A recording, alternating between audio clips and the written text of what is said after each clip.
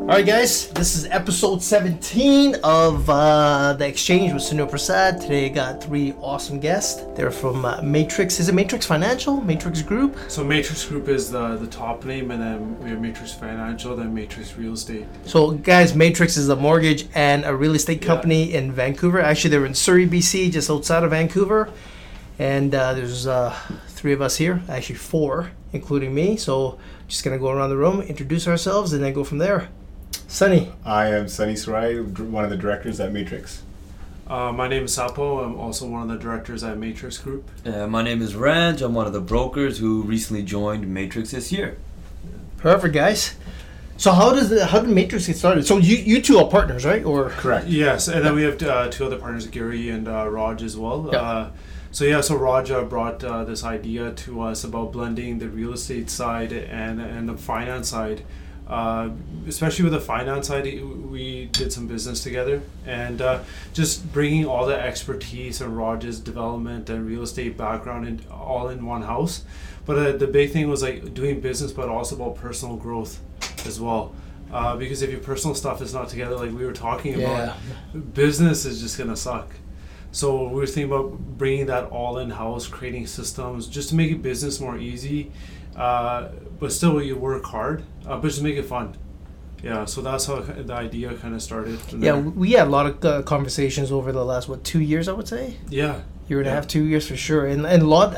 I think when we both left the meetings, it was never about mortgage or real estate or finance. It was always personal development, personal growth, leadership, and just things like that, right? And that's I think that's what a lot of businesses today, especially in the mortgage business and also real estate business, is actually losing, is because there's no real leadership there or self-development there. 100%. I think more and more you're starting to see that separation from the sale to everything's relationship now, right? If you manage your relationship with yourself really well, your partners are all managing themselves well, that culture around you is good, then you're starting to see that leak onto the business side, where more people now, they just want to know that you're going to pick up the phone if something goes wrong. There's so much uncertainty in the market, whether you're on the real estate side, the mortgage side, or whatever it is, that most clients, obviously there's some people that are still 100% directed to just get me this and get me this rate or whatever, but I'm finding a larger group of people coming up just want to know that if something comes up, are you going to pick up the phone? And if you are that person, it's nice to have other people like that around you as well to help support if there are any gaps in knowledge or whatever it is. It's building the heart. That's what it comes down to. Exactly. Yeah. So it's basically like if you look at the real estate or mortgage industry, it's like self-employed, pretty much. Like, oh, you're out for yourself, or it's commission based, so it's more individual type of deal. But with us, with Matrixx, what we're gonna do is get everyone together, lean on each other. There might be times where one guy's going through a rough patch, or he needs help with either personal or his business, and they can kind of lean on us, and we can provide that support. So it's more about supporting each other, encouraging each other, and growing each other's business. There's a movie, Dylan, was it Active Vulture or something? That movie we were just talking about a couple of days ago. The war movie? Yeah. Active Valor, I think.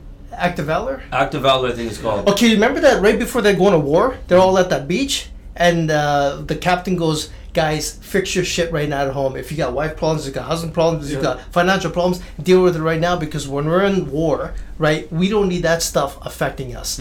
Let's get the shit dealt with, right? I like every single morning I wake up, that's the thing I work on. Like, what's fucking bugging me right now?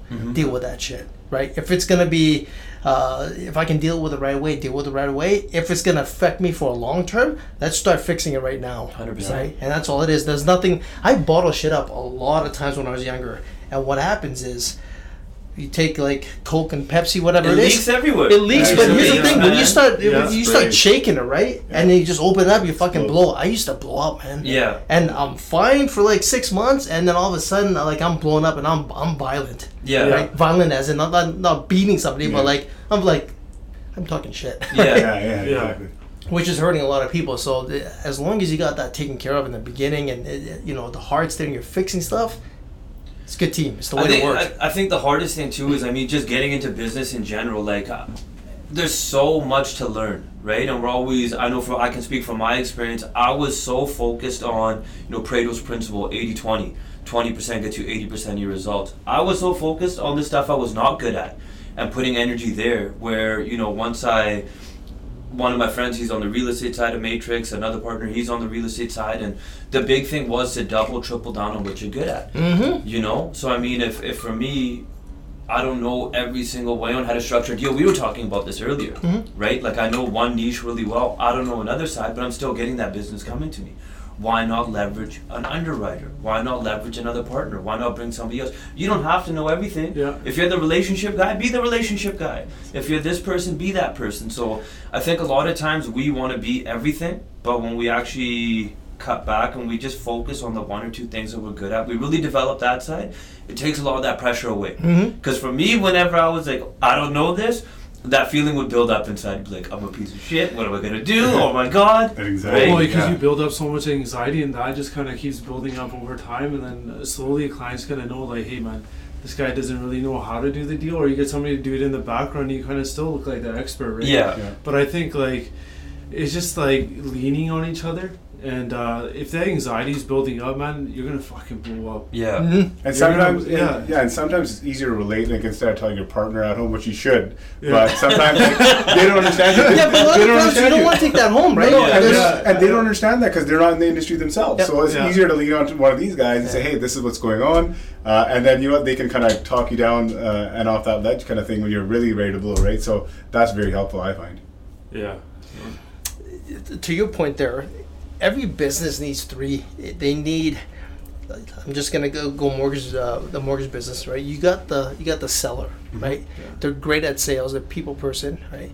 They hate the underwriting side, the paperwork. Then you have the underwriter that focuses on underwriting. Then you have the other side, which is the long-term relationship, right? The one that builds that. Yeah. It's a 3-people team, right? And most people don't want to hire because of financial reasons, right? Like, okay, can I afford it or not, right? But the thing is, yes, you can, because you bring somebody else in. You have more time to focus on what you're good at. They have more time focusing on what they're good at. And all of a sudden, your business starts growing, right? It's just taking that jump is very It grows hard. exponentially, too. And just like how we were talking about earlier, like your mortgage business, you have a system now where you come in, it takes a certain amount of time, but now you're doubling, tripling down on other areas that are affecting your business exponentially.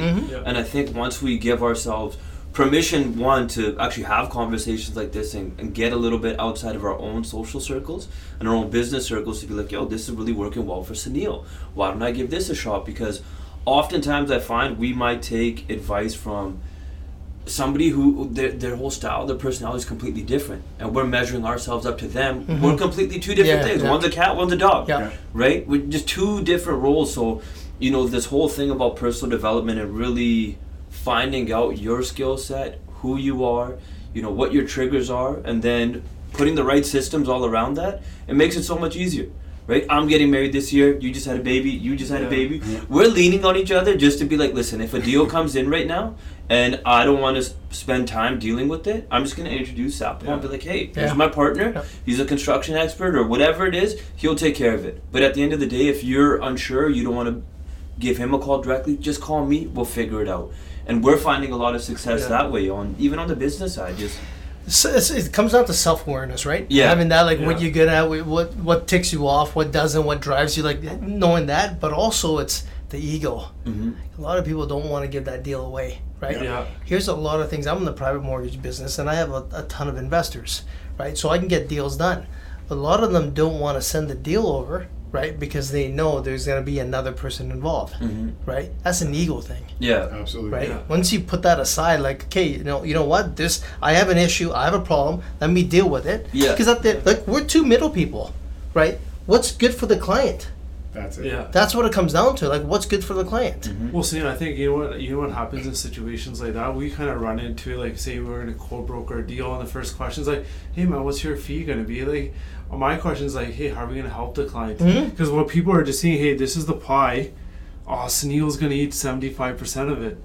Or instead, we help the client out. We eat a little piece of the pie. Client's happy. Client's like, hey man, you did a fucking wicked job. Here's another client. Yeah. Now you get a little pie. Exactly. Right? That's the way it should work. It's a long-term base. It's that abundance mindset. Yeah. And we work like that. That's why there's a lot of deals going back and forth. Well, one going back, but it's just not my. It's not the market. It's not my market. Yeah. He said he invited you just to roast you. I know. I guarantee. We tried. Never. So even my sister, like, she wanted to go get a mortgage. Didn't even call me. Yeah. Right, because they don't know what I do. Well, they know I don't do this A side, right? It's just not my market, Yeah. and so that's why I don't get these deals that come in. Yeah. Oh, anyways, guys, background. Like, you guys came from the business world. Like, what's banking? Like, what's Banking. Yeah, for myself, I started off with I went to school, believe it or not, to become a cop. I went, did a criminal justice program at Langara. Sorry to cut you off, man. Yeah. We were just talking about having a cop on the show. Oh, did you? You get out 2 words at once. There you go. So yeah, I went to Langara, did the criminal justice program. As I got through the program and graduated, I just kind of reflected, and it wasn't the lifestyle for me. Just the shift work and just all the stuff that you dealt with. I wanted to do something more positive. I just randomly started working at Van City. There was an opening, started working as a teller, worked there, worked my way up as an account manager, moved on over to Envision Financial, was an account manager there, and then it was about 2010, and one of my cousins was a broker with DLC. He was a top 50 broker in Canada and did very well. He's like, hey, like, you're doing mortgages for the bank, like, you're getting paid what? He goes, I make that sometimes in one deal. Like, why don't you come work with me? I'll teach you. I'm like, sure. Took the leap of faith, and I did it actually the year I was getting married, so it's kind of scary. So a lot of expenses plus taking that leap of faith of no set income. But I learned off of him. He helped me a lot in the first couple of years, and then from there I got an opportunity with Dominion Lending Center's head office. I worked for a division called Plan B Mortgage Services. So they handled all the turn down business from the Dominion agents all across Canada. So I literally did all the Alt-A private mortgages. From BC to Newfoundland, I've funded deals all over the place. We had a really extensive list of private lenders, investors, clients, all over the place, which was nice. So we did a lot of that co-brokering. So built a lot of relationships, a lot of lending relationships as well. And then from there, that's when I met up with Sap Paul and Gary, kind of broke off on our own thing and started our original mortgage brokerage called Pacific Northwest Mortgage Corporation, and then from there we became Matrixx Group. Yeah. So for me, I wasn't in the business world at first. Like, I was studying to become a dentist. I was working as a dental hygienist first. Wanted to go into dentistry, but then I was like thinking about all the tuition costs, and like, oh man, I gotta go back and like do all this schooling, and then. In that meantime, while I was working, I got my insurance license for life and disability. So in that first week, I wrote quite a bit of business. I'm like, man, this is not bad. Nobody can say no when their mouth is open and cleaning your face. You're really doing some critical here, bud. Some critical, and you get free floss. Yeah. So I did that, and then I was like, you know what? I really got to get some like education behind the financial planning. I love the planning and the number side. So I went back to BCIT, did my financial planning diploma, got my CFP designation, which is Certified Financial Planner. Then I was recruited at one of the credit unions. But being one of the only East Indian guys at a Caucasian-dominated institution, and we Punjabis, we love lending and mortgages, right? For us, it's easier to give them money than to take it. Yeah. So for me, like, I dealt with most of the East Indian clients. All I did, even though I was a financial planner, 99% of the time I did lending. So I kind of fell in love with that side of the industry. Even though I was only doing residential, I would see like all the commercial deals as well. And that kind of intrigued me a little bit more because I was always like pushing to learn a little bit more. Then that's after about 2 years, I made the jump to become a broker. And it was probably one of the best decisions after, because got to like being a broker, it's a different world out here, right? Like, it's a different type of clientele, but it's been awesome so far. You look like a dentist. Yeah, right? Yeah. You look like a cop. Yeah. No, I look at it, man. Wonder what you're gonna I started off at the bank 2006, 2007. My mom's been in banking for like almost 30 some odd years now. So she started off as a teller, worked her way up, and I was at a point in my life where I didn't really know what I wanted to do. At that time I was kickboxing heavy. I was a Western Canadian kickboxing champion. Used to always get in trouble at work because I'd have black eyes, my nose was bent one way. And I had just talked to my mom, and she's like, yo, why don't you give this a try? Like, people are making good money and they're doing this, and you know, She had the personality test at home. So she's like, just take the test. So I did this test, and she's like, this is like the ideal type of thing that we would hire for. So right away, I'm like, I'm going to kill it. I'm the man. Did the test, did everything. But the first 2 years were super hard for me. I mean, I was really doubting myself quite a bit. A lot of different things were happening. And I went from one bank to another bank, and then all the business I was getting was all alternative. My dad was a director at Yellow Cab at the time. They're building houses. They're doing this. They don't show any income. I'm trying to get these deals done. They weren't working. So naturally, my progression went from just wanting to do mortgages just to allow me to kickbox and give me enough time to do that, to seeing a big opportunity, to really doubting if it was something for me. And then I learned about the alternative and private side. And, you know, I saw a whole different side of business that we don't really talk about. So I've been focused on that for the last couple years, 2.5, 3 years. And then that's on the brokering side. And slowly, I think as you get involved with it and you start to see more things, your eyes start to open up. So this year's been a huge year for me as far as just reorganizing my business, re-strategizing, because, you know, once I think you really spend that time to look at what your dominant skills are and how you can really personify those and bring that into a market instead of trying to be somebody else, it gives you permission to play in a whole different way. And when you come with that energy, like I've noticed it's completely different. You know, some people say, oh, you got to grind 14, 16, 18 hours a day or whatever it is. But, I mean, if you're having meaningful conversations and people can actually feel you're 100% present with them, that over time I'm finding is what's really compounding. Where instead of calling 100 people and asking for a deal, just calling someone and be like, yo, like, what's going on? What can I help you with? And letting them know what I'm doing, it's opening so many different doors. So just learning to play with the brokering, you know, with the game that we have in a different way, it's pretty rewarding, and who knows where it's going to end up. All conversations should go that way, adding value. You know, when you phone them up, right? Ask how the kids are doing, right? Or, you know, something to do with the wedding, or always add value, you know, see what's going on instead of the sales call. Nobody wants those calls. No. Right? Yeah. Nobody wants those calls. And it's good that you touched on that. It's different. I mean, it's a different approach, because I think we're always told, you know, you got to be a hunter, you got to do this, you got to do that. But if you're really playing a game for the long term and people know that you care, it's relationship building. Relationships. Yeah. You know, one business, man, is building relationship. Yeah. That's it. Forget what industry you're in. Yeah. It's all the same. I had a conversation with this another business owner a couple hours ago. She goes, "You know a lot about business." I'm like, "No, I don't. I just know specific. You know, I'm great at one thing. I don't know how to run other businesses, but it all comes down to like how you treat the people, what your product is. At the end of the day, product really doesn't matter, right? All it does is like, how are you treating your own employees, and then how they are treating the clients, right? Or partners or whatever that is. That's all it comes down to.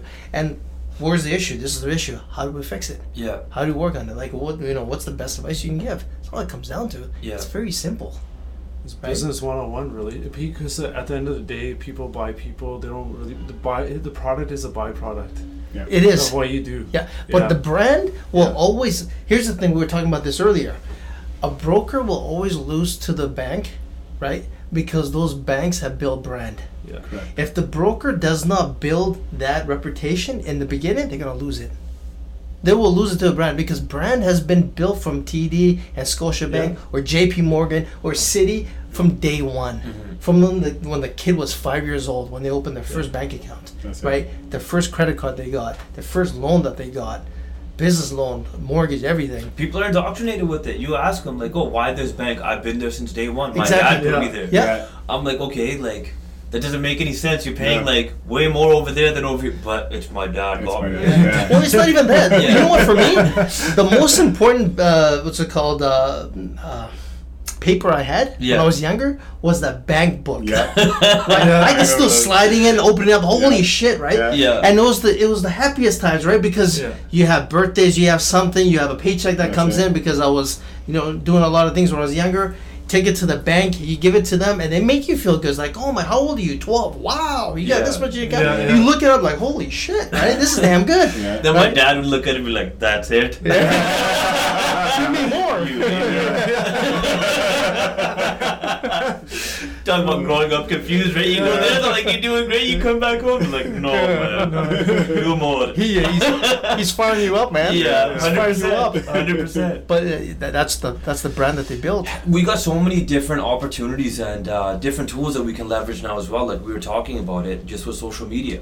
You know how through you can get a feel. I watched a couple of your podcasts before coming here because I already knew if I do that, I'm already going to kind of have a feel for you. It makes it so much easier to talk and connect, and that's a big point I think a lot of people are missing is that, you know, leveraging a podcast, leveraging Instagram, leveraging Facebook.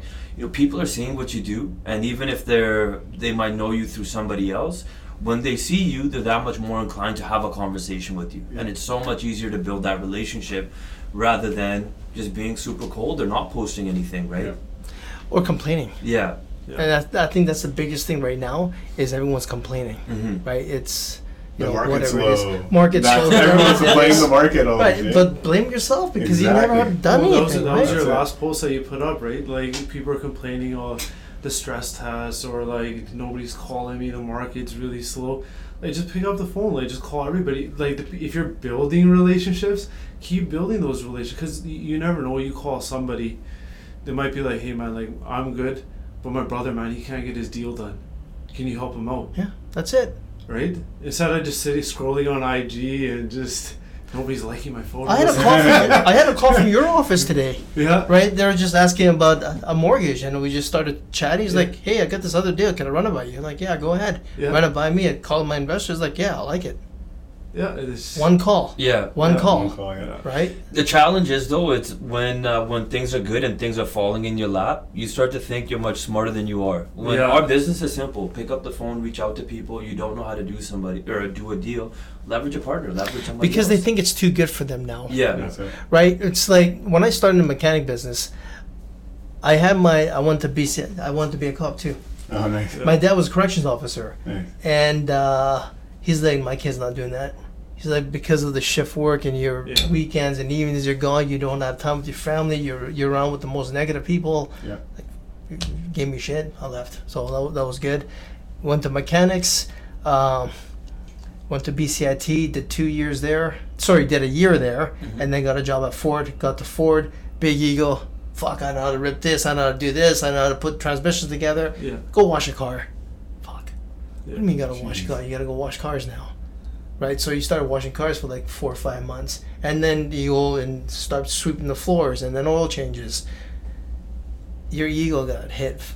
My ego got hit hard right there, right? Like, and you know, you gotta get down to the ground and fix that shit up. And I think a lot of the people that think that, you know, they made 1 or 2 deals, trust me, you got it from working, you know, pounding the pavement, not where you are, right? So you got to continue doing the same thing. Well, I think, but a lot of people are missing that, right? Like doing the real grunt work, hitting the pavement, and I think like in this day, and everybody wants it to be easy. Like when the going gets tough, everybody just wants to back out. But those are the times that make you actually like really strong, right? And it's just like I know like. Wouldn't say like the biggest thing for me was like fear, like hey, like I'm a dental hygienist, but I was like, hey, my market for insurance is gonna be dental hygienist, right? Because I'm like, hey, I work in that industry, how hard could it be? But then I was like, you know what, like I gotta expand my network, right? It's like if I call into a dental office, they're gonna be like, hey, are you booking a cleaning? Like, no, man, like I am a hygienist trying to sell some insurance. No, but for me, it was like, you know what? I made a pamphlet. I drove, like, just walked into random dental offices and be like, hey, this is my offering. But I would stand there with that fear. Like I would sometimes walk into an office, stand there, and like, fuck, man, I shouldn't do it. Just get back in your car. Yeah, fear, rejection, right? Yeah, but then I was like, screw it. What's the worst they're gonna say is no. Exactly. And be like, hey, this guy's like trying to do like 2 industries. I'm like, I don't care what they say. You never know what's gonna come out of it. So I think that grunt work kind of really built my base. Like, get rid of that fear. 10 years ago, when I first started mortgage business, I got on the. I wasn't big on emails or anything like that on the phone. Right, I'll look at a listing, right, commercial listing. I pick up the phone, contact the realtor, and pitch. Right, first talk, pitch. Right, kept doing that, but that's what built everything. It's exactly what it takes to build. Right, it's just that hard work that happens. Nobody wants to do that. And the thing here was, every time I go down the numbers, like, God, I gotta fucking tell tell me to fuck off. Yeah. In 10 years, one person told me to screw off. Mm-hmm. And then 6 months later, I gave the same guy a call. He gave me a deal. Mm-hmm. He didn't even know he told me to screw off back then. But there was probably something happening with that person. Whatever, right? Yeah. But yeah, the rejection is like going to a club back in the day. Yeah. Oh, fuck, she's going to turn me down. She's going to turn me down. Yeah. What happens? Like, they don't say anything. Like, oh, I Well, didn't talk kids, to 2 them. weeks later, you see with the uglier guy. You're like, God damn! Oh man! Well, now like nobody has to even go to the club. They got Tinder and stuff. Yeah, it's swipe, man. Swipe. Swipe. Yeah. We got some questions. Yeah. So we got a bunch of questions from our community, so we'll just Yeah. respond. So just jump in, guys. Whoever wants to answer it, go ahead. We'll have Sounds 2 good. cents in it. My dad is a branch manager and mortgage lender, and he hired me to run his social media pages. He's recently asked that I start doing Facebook ads for him, and I have no idea what I'm doing. He knows this, but would rather I try it out first before going directly to outsourcing the job. I'd love to be able to take this on, but I definitely need guidance. What advice do you have for someone totally inexperienced and in a market with lots of regulations? For something like that, like I would find out what your dad's target market is for audience. If he's after a certain niche, like if it's say self-employed individuals, you want to gear your value add type of posts towards self-employed individuals. I don't know. That's the advice that I would give. I think that would give you the beginning, like of direction where to go, and then you kind of just build off that. If that doesn't work, then you just retweak it. I think. Then the that's my easiest the easiest way to do it is just find somebody else in the industry that's doing it in a way that you like it. Yeah, Right? Exactly. Yeah. Because I mean, their audience might be completely different than the audience that, like you said, your dad might be going for. But at the same time, it takes a lot of thinking off your plate, and it just gets you into action mode. I think once you start taking a little bit of action, then it's easier to become creative once those wheels are turning, right? The biggest thing is, research people who are already in the industry. You can research our page or our podcast, and there's others out there too. But again, she mentioned her dad was a branch manager, so maybe check with, dad first before you post anything, because it might be with regulations, FICOM regulations. You got to be careful of what you actually put out there as well. Mm-hmm. Yeah. Yeah. Sarah, for me, I would, especially if your dad is a branch manager, they probably already have some type of ad that's created. I would just talk to your dad to find out what audience he wants to target, find the geographic area, and then find what your dad's budget is. What we do here at TFS is, let's just say our budget is $1,000 for the month. I will run $500 against Facebook ad, Instagram ad, and then I'll see. And then underneath that, I would actually have different sectors. Different sections. And one would be age, one would be demographic.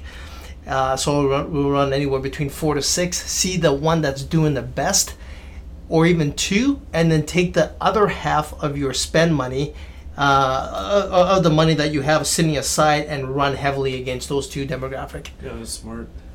Next question from Erica. How many years did it take you to finally see consistency in your pipeline? How many years of grinding did it take for you to say, I got this? For me, the first time I saw it was just 90 days of consistency, and I still have it in my. It was August of 2016. It was every day I knew that yellow was a call. So for myself, I created visual triggers. I'm a visual learner, so I have a Gmail calendar.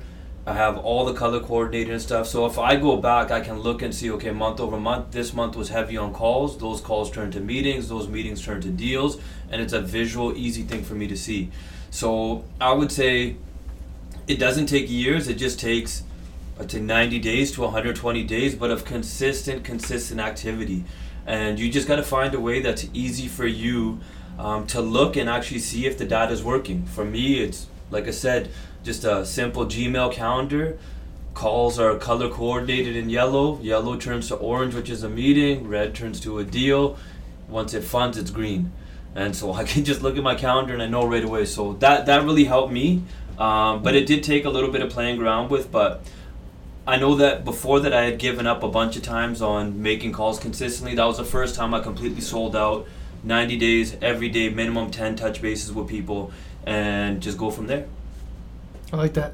Yeah. For me, it probably took close to 6 months where I kind of did see all the dividends that I did before kind of paying off. Because right in the beginning, I was like expecting, hey, people are gonna call me, right? Like, hey, Well, we all do, man. We all do. And then when the phone's not ringing, and then those payments are just going out, then that kind of triggers something. Hey, I gotta be more proactive. If I keep calling people and I'm on top of mind, always, that's gonna build that up. Then, like, say in June I was making all those calls, then I started to see a lot of those deals, those referrals, September. But then you always have to remember, just because you get the deals, You gotta keep that gotta wheel keep- turning. yeah. You gotta keep that. That was a big lesson That's for why me. the team. That's Yeah, why the team is yeah. important, Yeah. man. Yeah, That's why it's- social media and branding, everything else is Oh, important. so yeah, that now like we've implemented the team, because what was happening before, you get the deal, get the app, underwrite it, talk to the lender, get the check, they're like sweet, and they're like, oh shit, Now what? wow, where's the pipe, man? Yeah.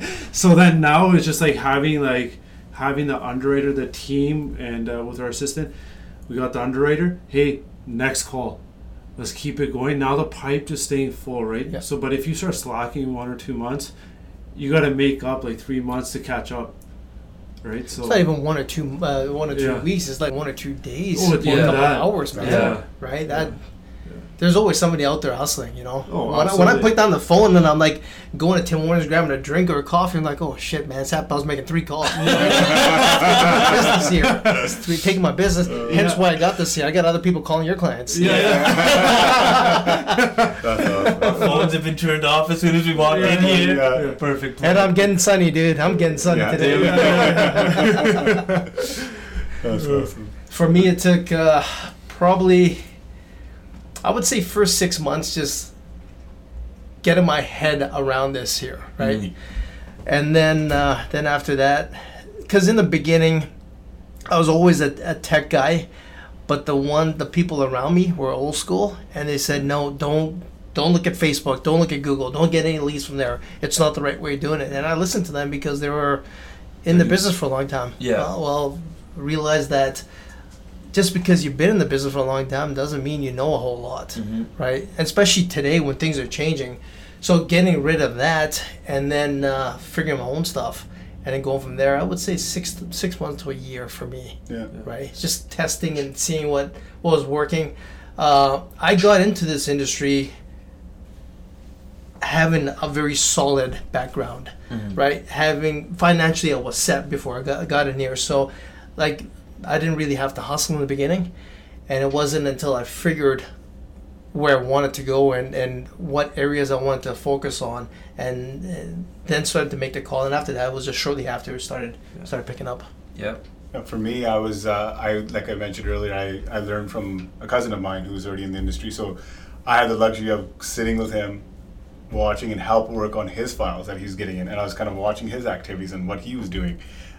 So I was doing deals right out of the gate because I had his deals, I was underwriting his deals, so I kind of understand, hey, okay, well, these are the lenders on this side compared to the credit union. You knew what only their rules were or their guidelines were. Now I had to learn Scotiabank, I had to learn TD, I had to learn First National and all these other lenders. So I kind of took my time and learned how to structure deals. He showed me how to do that.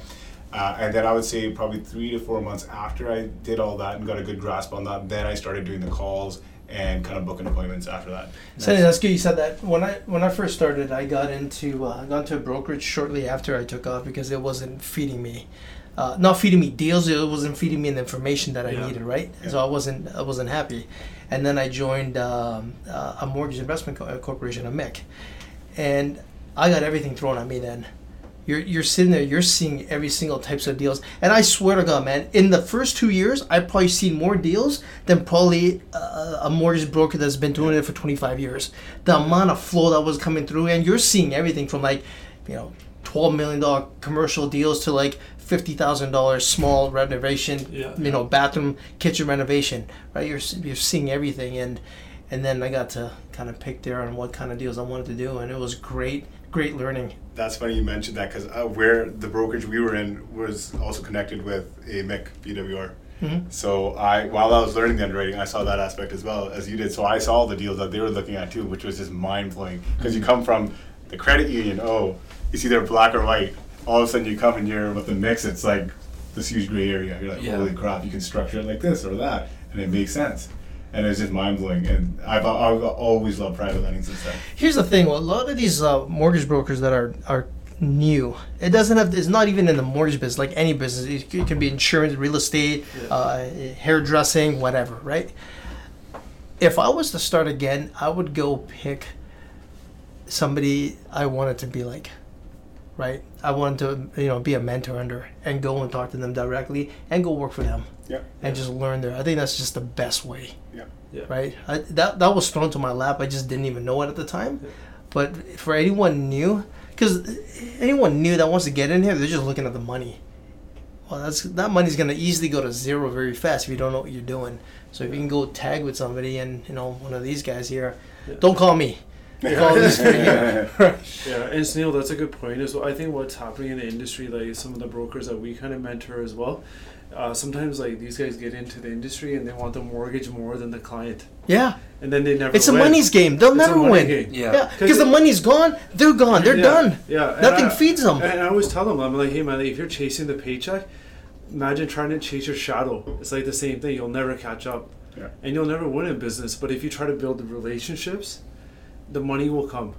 Right? So that's, I think a lot of new brokers, if they're listening, build relationships because the money will come after. Yeah. I talk to a lot of mortgage brokers, Yeah. and I ask them always if tomorrow, today, you walk out of here, you get $10 million. What would you do different tomorrow? Right? And most of them Also, you would be like, lend this out. I would be here. I would be right here, Yeah, man. I would yeah. be doing the same damn thing. We might change a couple of things around, Yeah, 100%. but like I would do the same damn thing. Yeah. Right? Nothing has changed for me. Yeah. And most of them like, oh, no, I'll go travel. I'll go start my fashion company. I'll do this. I'll do that. Then why don't you do that right now? Yeah. Right? Like, I can't afford it. Here's the thing, right? You said kickboxing earlier, right? And if you like kickboxing, go and do more of it. Start podcasting about it. Go out and video record. Go talk to the juniors there, right? Because those juniors at 15, 16, 17, guess what? 10 years, they're going to be buying a house. They're coming to you, right? Now you're the mortgage kickboxing guy.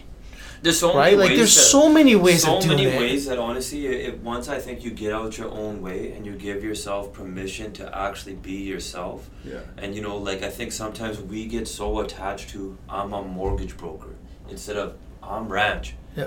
This is what I like. Yeah. I like cars. I like jokes. Yeah. I like fights. Yeah. Shit, I love deals. Yeah. I love looking at deals. I love thinking like, oh man, they structured it this. Like for me, there's something behind a deal because no two deals are really the same, right? You see it all the time. Yeah. It's- But here's the thing I'm getting at here is Yeah. when you build that core where they know you as kickboxing, they're coming to you. Guess no bank is going to compete with you, Yeah. regardless on if their dad sent them there or they have a cheaper rate. They're coming to you because you added them value Yeah. and because they have something in common, similarity. That's it. 100%. Right? That's all it comes down to, man. Yeah. And then you can go approach RCMP and police officers, man, because it's something that Right you across want the to do. street. Right? Like still, and come on, those guys will qualify just about anywhere. Exactly. Yeah. Yeah. Great, Absolutely, yeah. and you can go after all the dental hygienists. Get some free toothbrushes and stuff. From Kim, when is the right time to buy a house? No. Now, Kim, for me, it depends what area you're in. And this is my opinion, coming and with my experience, I don't plan on buying a house for the next 10 years. Reason being is I'd rather deploy capital into my business because I think the growth of my business will supersede than real estate. And this is coming from me being single and having no children. It works for me, but for yourself, I would really sit there and think if you have kids and they're in school age, then maybe it's an opportunity to purchase. But if you're not and you don't have children, test out different areas, see different things. You gotta forecast financially where you're gonna be, where you're kind of headed in the financial world and your personal life, right? And then you can kind of make that jump, because sometimes we do see it on our side where people bite off too much, and then they're like, especially in a market like this where things are taking a while to sell, then you might regret that decision. So I think pulling that trigger very carefully, and like you said, depending on the market that you're going to be buying in and just your lifestyle, what your goals are, I think you got to take that all into consideration before you hand over that deposit. I think the big thing that I would say is, are you buying to invest and grow your money, or are you buying to like buy yourself a home? If you're buying for a home, you're probably going to live there, you're going to keep rolling that money. Yeah. That's a whole different game. But if you're looking at something on the investment side, it's always different, because like Sunil's experience, he looks at money completely different, right? Even from my experience, I know that a lot of us in our culture, we're always taught that invest in a house, that's the safest way.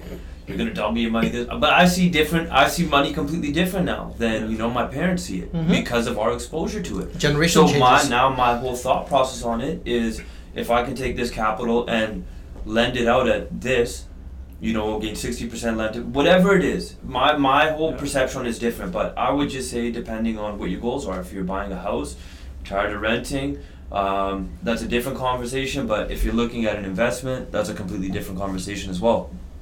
Just working on numbers. This conversation I was having with my mom this weekend, where everything in a house has expiration, right? Your roof 25 years, your hot water tank 7 years, painting every 2 years, maintenance like cutting the grass and gardening. That's almost daily, right? Yeah. Cutting grass weekly, like everything has expiration, and then the amount of money it costs. And your weekends are gone. If you live in a climate like Vancouver, where it's raining 7 months out of the year, you have 5 months, right? Like, the last thing I want to do is working 12, 14 hours at the office here and going home and, I got to paint the house this weekend. This is something that doesn't drive me, right? And the amount of money that you need to pay into all this, and then don't forget property taxes, and then repairs and maintenance. Like, there's so many things that people don't take into consideration. Only thing they're looking at is like, okay, this is the purchase price, right? This is my monthly payment. That's all they're looking at. How about your car payment, right? Or like, I don't know why the fuck somebody has a car payment in today's day and age. Like, come on, get rid of car payment. Buy something you can afford. And then after that, food bill and going out. And like, there's everything that, racking up. And what are you saving at the end? Most people aren't. Yeah. Right? They're making 80,000, 90,000, but they're spending 110, 120. That's it. They're house poor. House poor, yeah. It's a different conversation, because for us, once we see how much interest actually gets spent over a term, and you factor that in. So when flipping assignments were big last couple of years, I made 100,000. No, you didn't. Factor in your taxes, factor in your time, factor in this. But you would have so many people talking and making it much sexier than it was. But when you're like us and you look at the numbers, you're like, okay, you did that, that's cool. But, if you actually break down the numbers and everything, it's a little bit different. So you would have made more working at Starbucks. 100%. Some of the projects that I've seen. Yeah. Right? Yeah. From Alex, what's the fastest way to acquire product knowledge and serve your customers at a reasonable level as a mortgage agent? For me, leveraging an underwriter, having somebody that's what they love to do. I mean, for us, it's very simple. If you love people and you love the social part of the job, like I like, just connecting with people, meeting with them, your income, you're going to pretty much know standard what you need to do. But you can really focus on developing that relationship, while somebody who might not want to do that as much, they love the knowledge side. They love reading policies. That's it. I feel like slapping myself in the face with the policy update or whatever it is. I could care less. Yeah. And what I realized is that it's okay not to know everything. It's better to have somebody, Henry Ford didn't know how to build a motor. He just said, listen, I want 8 cylinders cast in this. The guy had no education, but he knew the right people who knew. So I would say, spend some time and think about what your skill set really is. And just take a look if you can leverage somebody else, and if that's their skill set. Eventually you do enough volume that way, you'll start to see different things. But you can double and triple down on what your skill set is and get a good amount of volume coming in right away. Exactly. And if you do really want to know about policies and whatnot, reach out to your BDMs of these lenders. So you reach out to them, they'll come meet you and give you all their policies, and go at it if you really want to learn all that. Most of them are pretty awesome as well. I mean, once you have a deal and you're unsure, like, you're gonna know the income, you're gonna know the debt, you're gonna know their credit. Just put a little write-up together and send it to them. You can work through each individual deal one at a time. So I think sometimes it's easier to just go bite by bite rather than anticipating the 10th or 8th bite when the food's not even in front of you. Yeah. Well, because if you get so stuck on like studying like different type of products and stuff, you know what you're gonna forget to do? Call clients, Yeah. build a database. You know, the best learning experience is get the goddamn deal, then figure it out. Yeah. Like you talk to your BDM, talk to a mentor. If you got a co-broker, a tough deal, you have people to reach out to. So I think don't get sucked into reading those 50 pages of policy. Build your database, build your pipeline. I think what this industry is missing, the mortgage industry, is I believe, an apprenticeship. First 2 years you need to be under somebody. Not, they say first 2 years you need to be under a brokerage. Mm-hmm. I think first 2 years you need to be under, somebody that's been doing this for the last 10, 15 years, Yeah. right? And copying them and seeing what they're doing. I think it's just a way, if you really want this thing to grow. But I think most people are in there for the cash, for the fast cash. That's what it's coming down to. When you get out there and you start working, all this stuff you'll learn fast, right? Yeah. And there's nothing wrong. I'm not sure about you guys, but for me, if somebody ever comes into my office that's starting a business or been in it for 4 or 5 years, I'm more than happy to give my advice. Mm-hmm. More than happy. Right, because I wish somebody was there for me, and I think if somebody goes into an office and says, "Hey, look, I got this deal. I don't know how to put it together. Can you help me out here?" I think chances are somebody's gonna help you out. Yeah. Right? For sure. And It's that's just coming down to reaching out. Yeah, and that's a big thing as well with, brokering. Our whole thing is you can get a deal and broker it with somebody else. So when it doesn't become about the money and it really is about knowledge, and you start realizing that, okay, if I do call Sunny, or, if I do call Sunil, yeah, obviously you guys are taking time. You guys are going to want some of that, whatever it is. So being okay with that initially in your early learning stages, because, making 100% of zero is nothing. Mm-hmm. Yeah. If you're really after knowledge and you're really after building a business, having different contacts that are actively brokering, having those BDMs, having those people, and being okay with, paying for the knowledge, because everything costs money these days, or time, right? Shit, come in here. I'll do it for free. Yeah. Come ask me. Like I will give that advice all day long, man. Yeah. Yeah. Go talk to them. Like, that's it. It's just adding value to somebody. Another one from Alex. How did you solve the following problem? Realtor sends you the lead shops around but no commitment to fill application or send documents, multiple follow-ups, and the lead goes cold. So for me, I don't mind. Like if I ask a client right up front, like, hey, these are the banks that we work. Hey, we want to shop around. Like for me, I really respect my time, and time is very, very valuable and stuff. So I just tell them like, hey man, we might not be the right fit, because I work with clients that are fully dedicated, and I work X number of hours on my files and stuff. And definitely go try out different options. I encourage you, but if things are not working out there, just call me back. So for me, like with my client, the relationships that I build, I know they're not shopping, and I think you really gotta really, really respect your time. If they're not filling out an app, That's a red flag. It's a red flag. Yeah. Just bypass the time that you're gonna spend. Hey, did you fill out my app? Hey man, I emailed you. You didn't get it. Here, I'll email it to you again. You could have made 5 different phone calls and got 5 brand new leads. Yep. So for me, it's I just work with a dedicated group of clients that are based off relationship and referrals. So that's just how I run my business. I do the same thing. Your self-esteem is much higher. Could you imagine, you're chasing a girl and she asks you out on a date, you guys set a time, you go there, she doesn't show up, and you do this 8 weeks in a row? It's the same thing with clients. We're not going to win every single client. Every person is not going to be for us. But when we, like Sapwell says, you respect yourself and you just set that expectation with them, right? If somebody doesn't, a big no-no for me is if a client can't make the time to see me at the office, that's a no.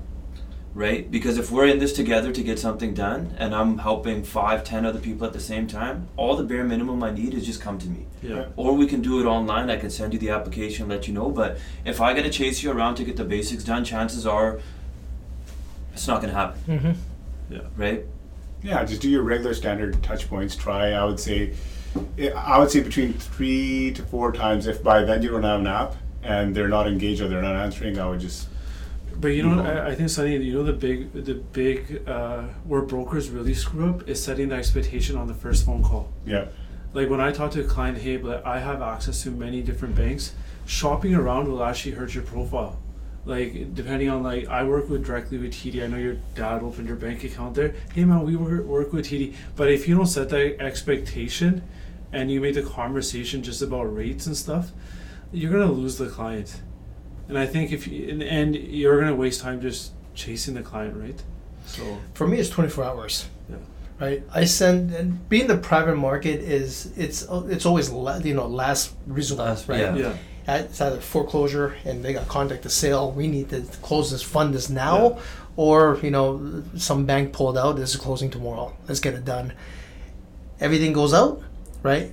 If I don't get it back within 24 hours, they're wasting time. Don't even just cut it. I don't even do anything after that. yeah. Because if somebody needs that money fast, trust me, they're coming in here with a shitload of paperwork, Yeah. right? Or they're going to be firing emails back and forth and texts and calls. Can't know these guys are serious. Let's go. Yeah.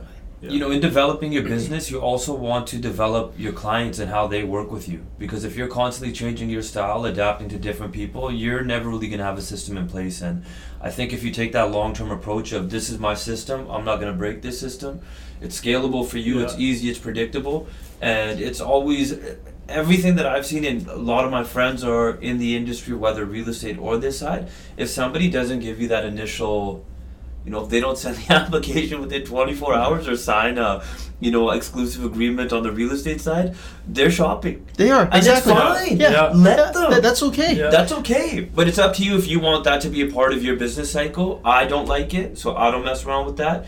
But it's completely up to you with what you want to do. Those are the things they have control over. Sure, sometimes financial statements you don't have, you need to contact your accountant or fund. I get that. But a simple application with a signature is all up to you. Yeah. You can't find a printer? Take a photo with your phone and send it. Yeah. It's not that difficult. Yeah. Right? Like everyone can get that down, man. 100%.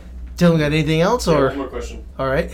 from Peter. How do you balance your mortgage business with your family? Great question. What the hell's balance? Yeah, balance. Please slow down. It's pretty tough for myself. We had our second child just about a month or a little over a month ago. Yeah. Sonny had a full set of hair about a month Yeah. ago. That's how unbalanced it's been, guys. So I mean, it's tough sometimes, especially when life events happen, like such as children, marriage, whatever it may be. It's about how many hours in a day we have? 24. Okay, you sleep for what, maybe 5, 6. You just have to be organized and plan everything out. Okay, make time for your family. Okay, well, I know from this time to this time I have to be at the office doing my calls or meeting clients or whatever you need to do. Then, okay, I got this set of time. And you gotta count, just basically track everything, plan everything out to have some time. Like I have designated time for my family in the evening time. I know I'm going to spend at least an hour before my daughter goes to bed with her, and so she sees me too, right? I don't want to leave the house while she's sleeping and come home and she's sleeping again. So you got to just kind of etch that out, and you got to just, regardless of whatever's happening, make that time, because that's who you're working for. If you can't be there for your family, then what's the point? Yeah. Right? If you gotta have that, unless I mean, sometimes emergencies come up. I can understand that maybe you don't come home one day, but for the most part, I'm married to my schedule. Yeah. Just do your best. Keep it simple. You're never going to be in balance. Yeah. Life's always going to shift, and different things are always going to change. And I think if you have this concept that one day you're going to have a perfect equilibrium, you're chasing a ghost. Yeah. If just do your best as things come, communicate as best as you can, plan as best as you can. But you also got to give yourself that space that if you mess up, you're learning. We're all learning, right? Like every single person in this room, we're all learning. Whether it's in our business, our personal side, whatever it might be. So I think having that little bit of a relaxed bit about it, but still you want to do your best. You want to have a schedule. You want to set time out to do, spend time with your family or have your business. And this all comes down to like that self-awareness, just planning and just doing your best. Yeah. Yeah, for me, I take a very systematic approach. My schedule's set in stone. Just having the right team around you. For me, it's especially with my daughter, I don't work on weekends. because I know I'm gonna like maybe like during the week I'm gonna have a lot of work to do, but on weekends I want to spend that quality family time, but still be able to answer texts and like phones here and there. But I just don't have meetings, and if you kind of set that in stone with a lot of my like clients and stuff, they know, hey, on the weekends we can just call, email Sapo, like that's all good. During the week we can meet him when he's back in the office. So I think just setting in stone instead of like we're talking about the mortgage application, instead of chasing it, right? If you kind of set that expectation with your clients, then you might have some balance, some. Yeah. This is good. I love how this is closing. For me, Monday to Friday, for me, it's 100% business. There's nothing else. It's just a grind. Friday night, Saturday night is friends. Saturday during the daytime, I come into the office. It's the time where it's quiet. It's just me, and I get a lot done. Sunday is strictly family, except football season. Then family gets shifted over to Saturday. Yeah. That's my day. But most importantly here is me time.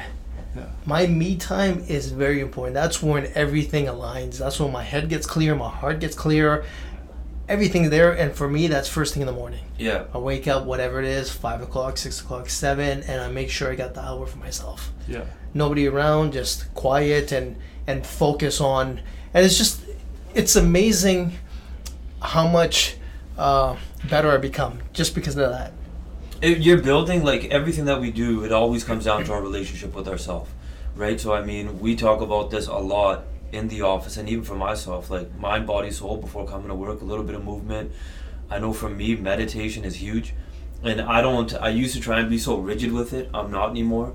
If it's 5 minutes, if it's 10 minutes, whatever, but it's as needed. So even midday, if I feel a little bit out of balance, I'll take 5 minutes, because I know that when I'm in that good space, that everything else clicks, and I know what I'm kind of working towards and stuff like that. But I think that early morning hour to yourself is absolutely key. Well, yeah, whenever you can, me time. Yeah. Everyone just it's always about family, it's about work, me time, right? If at the gym or driving, whatever, just have that time. Yeah. Very important. Gents, thanks for coming down. Really appreciate Thank all you you guys. for having Thanks us. for Having business. us. Thanks for everything. Yeah. All right, guys, we'll have links to all these guys down below. Matrixx as well. Thank you. Thank you. Awesome. Alrighty.